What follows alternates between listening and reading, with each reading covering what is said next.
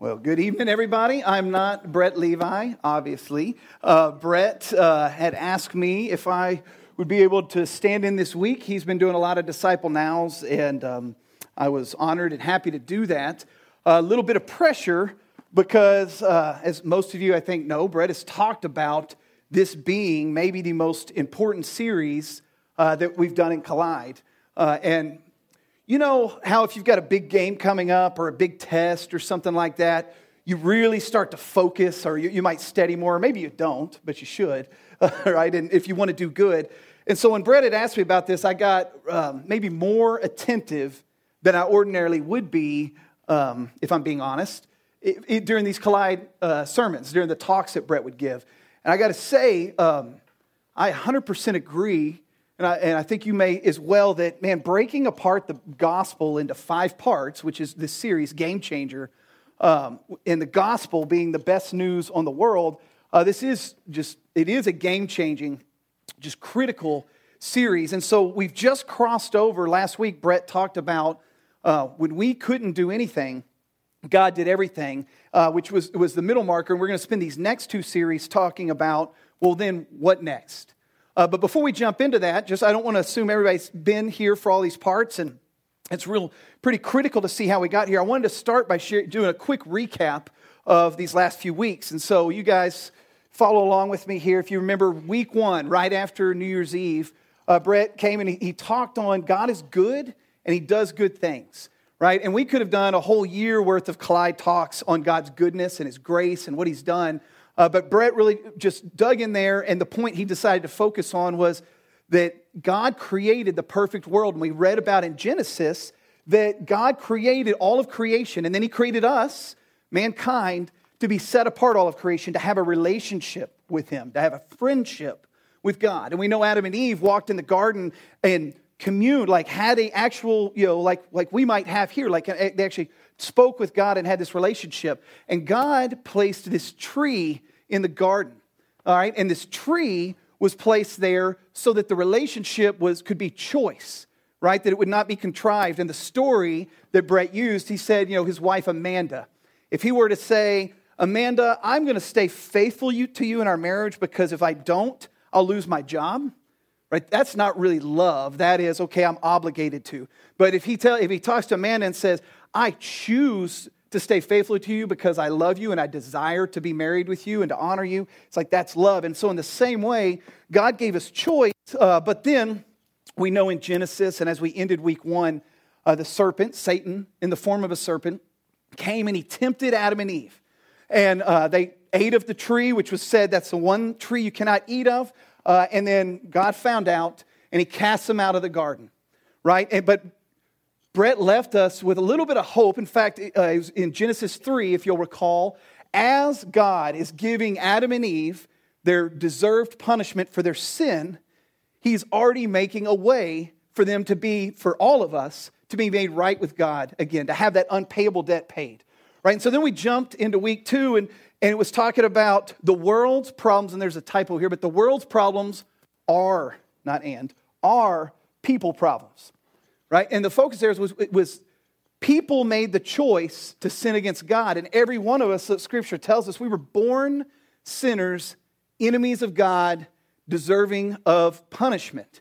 Right? And he gave several examples there. If you look back to the first time, you may not even remember it, but the first time you bit the heck out of somebody's arm because they stole your toy when you were like 2. Right? You probably don't even remember, but you were born sinful, right? Right? And then that position of the heart just amplifies, and there's no solution for it short of what we learned about in week 3. But before we jump there, Brett gave an analogy, and I just want it was quite how many people remember Brett's analogy on week 2 about killing all of your family? Does anybody remember that one? Yeah, so he said, all right, because you may have the question of God's so perfect and he's all powerful. Why can't he just forgive? And his point was, well, Brett said, hey, well, what if I came to your house and I killed everyone? This feels weird saying it, but it worked. Right? I killed everyone. I mean, your parents, everybody, right? But then I spent the rest of my life. I gave you anything you wanted to eat. I put you through the best school. You had all the cars you wanted. Just lavished you with good things, right? Does that change the fact of what I did to you or the stain of sin that was on my life? No. And so his point was sin requires payment. There is punishment, consequences for that sin. And then week 3, all right? So he talks about that when we couldn't do anything, it's a debt we could not pay, God did everything. And what he did is he sent his son Jesus, who was talked about back in Genesis 3 as the first consequences of sin were being given out. And he said, he sent Jesus. He lived on this earth as a human, right? And he did. As you read through the scriptures, you'll see that he was made fun of by his peers, actually by his teachers, right? The Pharisees. He knew what it was like to lose someone close to him when Lazarus died. He had anxiety and like grief and like angst when he knew he was about to be arrested and crucified, right? So Jesus, he went through life fully human, but unlike every human, he never sinned. He never once sinned. And so because of that, he was able to be the sacrifice for our sins and take our punishment. And so he did. He died on the cross, right? And then he went and took the punishment for our sins. And the Bible tells us that whoever believes in him will not perish, but have everlasting life, right? And so when you enter into a relationship with Jesus, but believing in who he said he was God on earth who lived a perfect life, and then you ask him to be Lord of your life. You say, I want to follow you and I want to accept your payment for my sins. Then you've now entered into this relationship with Jesus, and your life is forever changed, and your eternity is forever sealed. Now, there's a couple points I want to make before we jump into part 4, just to start building on this and get us to where we're going. The first one is, it was until I was out of college before I really appreciated this. I used to think, if I'm being honest, man, Jesus, he's God. He used to hang out up in heaven, right? He came to earth, but he was still God, right? He still had these superpowers. And so, yes, crucifixion to this day is regarded as the single most gruesome way to kill somebody, still to this day. And that's what he did, right? And won't go into all the details of that. But I'm like, but in the end, he knew what was going to happen. He knew he was going to end up back in heaven, right? God. And what hit me just after college was that the real sacrifice that Jesus made for us personally, for you and for me, was that he took the punishment for our sins, right? He died on the cross, but then in that death, he took the punishment for our sins, for every sin, all of that punishment that we deserved.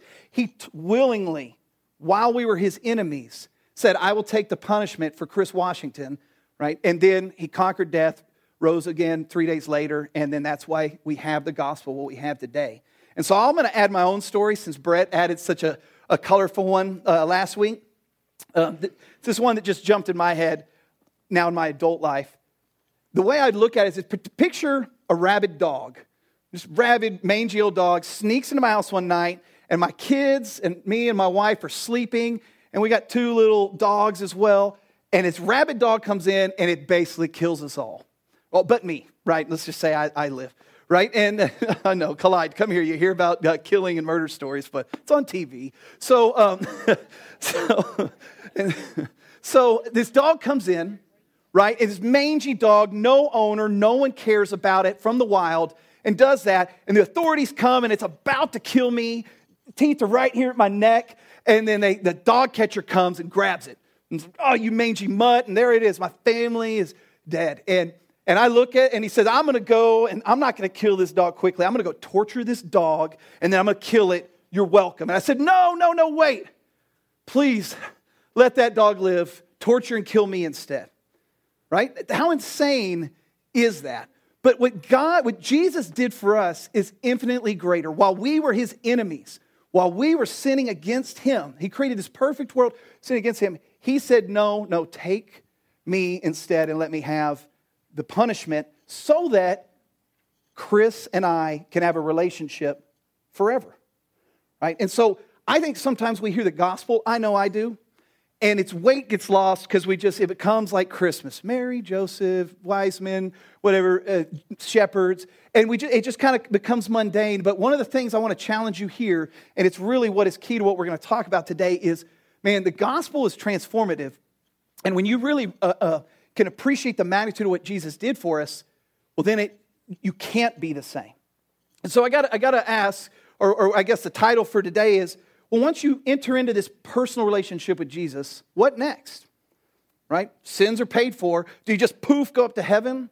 Do you never sin again? Does life get easy and everything starts working for you? Should you withdraw and only hang out with your Christian friends and get away from those that don't have a relationship with Jesus because they might dirty you or something? No, none of that's true. And in fact, today what we're going to dig into here just briefly is after we enter into this personal relationship with Jesus, out of an overflowing of our gratitude for what he's done for us, and then we're to get in the game, right? Our goal, we should be getting the game, and there's a lot of ways to do that, but today what we're going to focus on is getting in the game by being restorers of the world with the gospel. All right, so the world that's broken that we talked about in week 2, we are here, and on the other side of that relationship with Jesus, it's to be a restorer of the world, but be a restorer of the world with the gospel. So I wanted to jump in and really look at what did the first Christians do. So if you'll turn with me, or if you have the Bible app, YouVersion, you can go there, should be loaded. But turn with me to Matthew, I think it's 28, verses, can I read this up here, 15, 16, somewhere. You want to go to the next slide there, Chess? 18, thank you. I got too small a print here, but I can read the words. So we're gonna jump into 2 scriptures here that were told by Jesus to the first Christians, right? While he was still on this earth. This first one takes place, if you back up one chapter, just to show you where this is happening in time. So it's just not a verse in the air. In Jesus' life, right, he was born about 30 years old is when he began his ministry, where most of what we read about occurred. It was about a 3-year ministry, and then he was arrested and crucified. We just spoke about that. 3 days in the grave, and then he rose from the dead, conquering death. And then he spent 40 days on the earth eating, teaching, being worshiped by the first Christians before his ascension into heaven. And his ascension was, he can't die. He conquered death. He rose from the dead. This is just when he went to be with his Father in heaven. And so in that 40 days, right, on the other side of being raised from the dead, this is one of the things that he tells the first Christians, and it's called the Great Commission. It says, now, let me skip forward here. And Jesus came and said to them, all authority in heaven and on earth has been given to me. Go therefore and make disciples of all nations, baptizing them in the name of the Father and of the Son and of the Holy Spirit, teaching them to observe all that I've commanded you. And behold, I am with you to the ends of the ages. Go for there, making disciples, baptizing them, and teaching them. Right? And so this first verse here, the Great Commission, is talking about multiplying.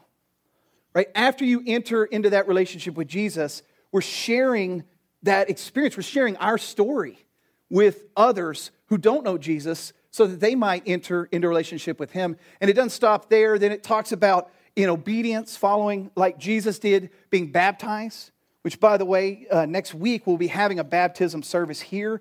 And why you'll hear this next week. Baptizing doesn't say that's not part of the process. Baptizing, though, is a public proclamation, saying, it's a public declaration, if you will, saying, I have chosen to, I believe who Jesus said he was, and I've chosen to make him Lord of my life and trust in him and him alone for forgiveness for my sins. Right? And so baptizing and then discipling, that means just teaching and teaching them to go from a baby Christian to a mature Christian. And so this first verse we read that Jesus teaches the first Christians after he's arisen from the dead is that we're to go out and make more Christians, right? And that's by sharing the gospel. But then if we jump back just a couple chapters to Matthew 25, verse 31. Now this was told to the first Christians or disciples at that time. It was told to them shortly before Jesus was arrested.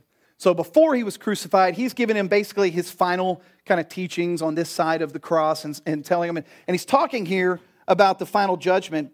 And he says, jump forward here to there we go, sorry. I should just read it from the screen. When the Son of Man comes in his glory and all the angels with him, then he will sit in his glorious throne before him will be gathered all the nations. And he will separate people one from another as shepherds separate the sheep from the goats. And he will place the sheep on the right, but the goats on the left. Then the king will say to those on his right, come, you who are blessed by my Father, inherit the kingdom prepared for you from the foundation of the world. For I was hungry, and you gave me food. I was thirsty, and you gave me drink. I was a stranger, and you welcomed me. I was naked, and you clothed me. I was sick, and you visited me. I was in prison, and you came to me.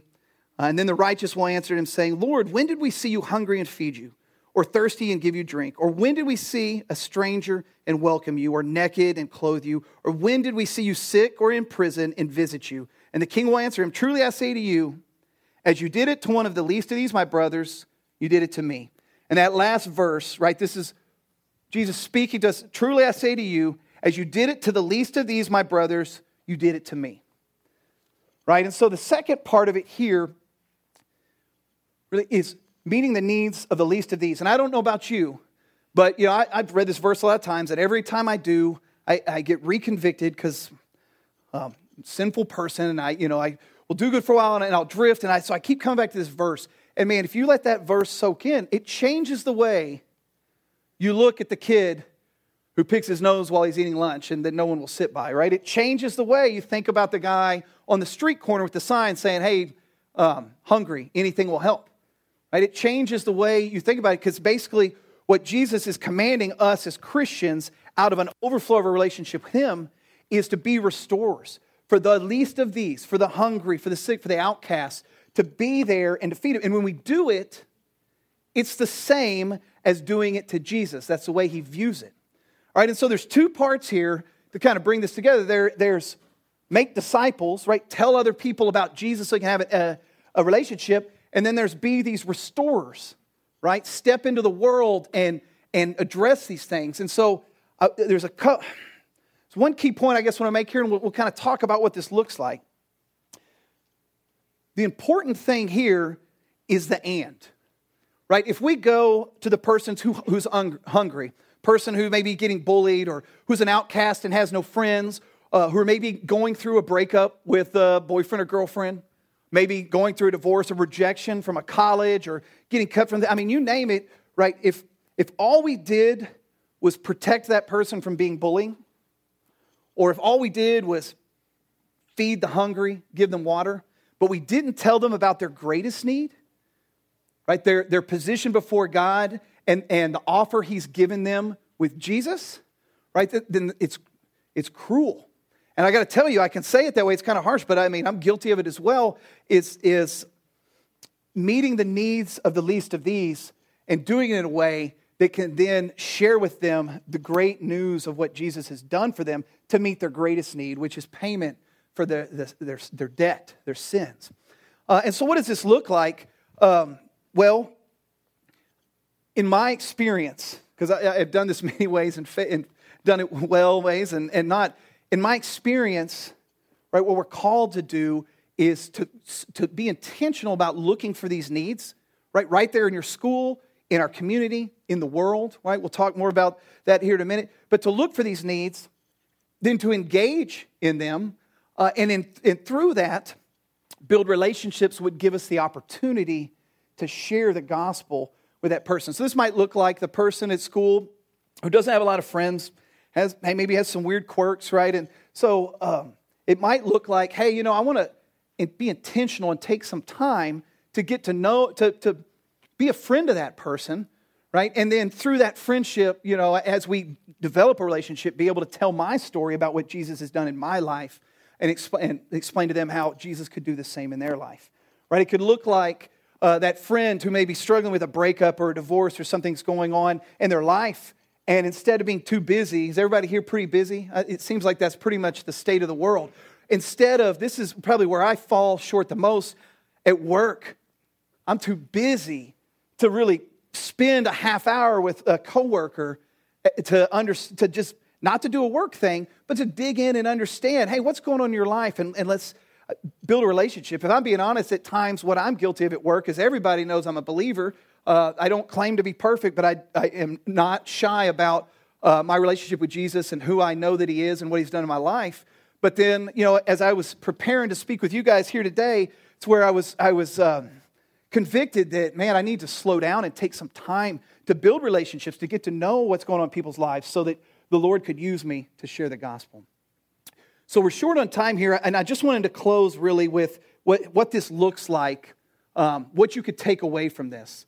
And so if you're a note taker, here's the action items, right? How do we be restorers in the world with the gospel?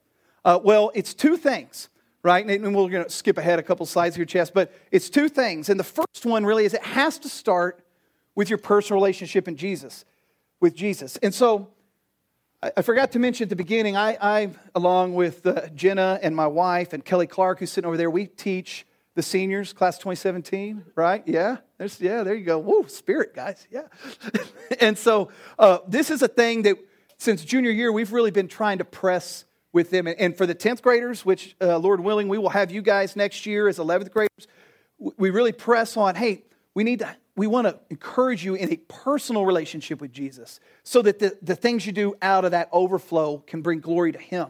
And so I won't go through these in great detail.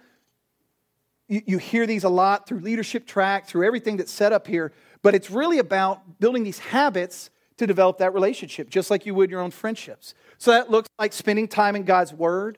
That looks like spending time in prayer. And not prayer like, hey, I'm going to just say thank you for this food, thank you for this, please take care of me today, and reciting some chant, which we're all guilty of at times. But literally spending time speaking with the Lord, asking Him, confessing our sins to Him, sharing our concerns, praying on the account of others, or praying for Him to show us where we might meet these needs.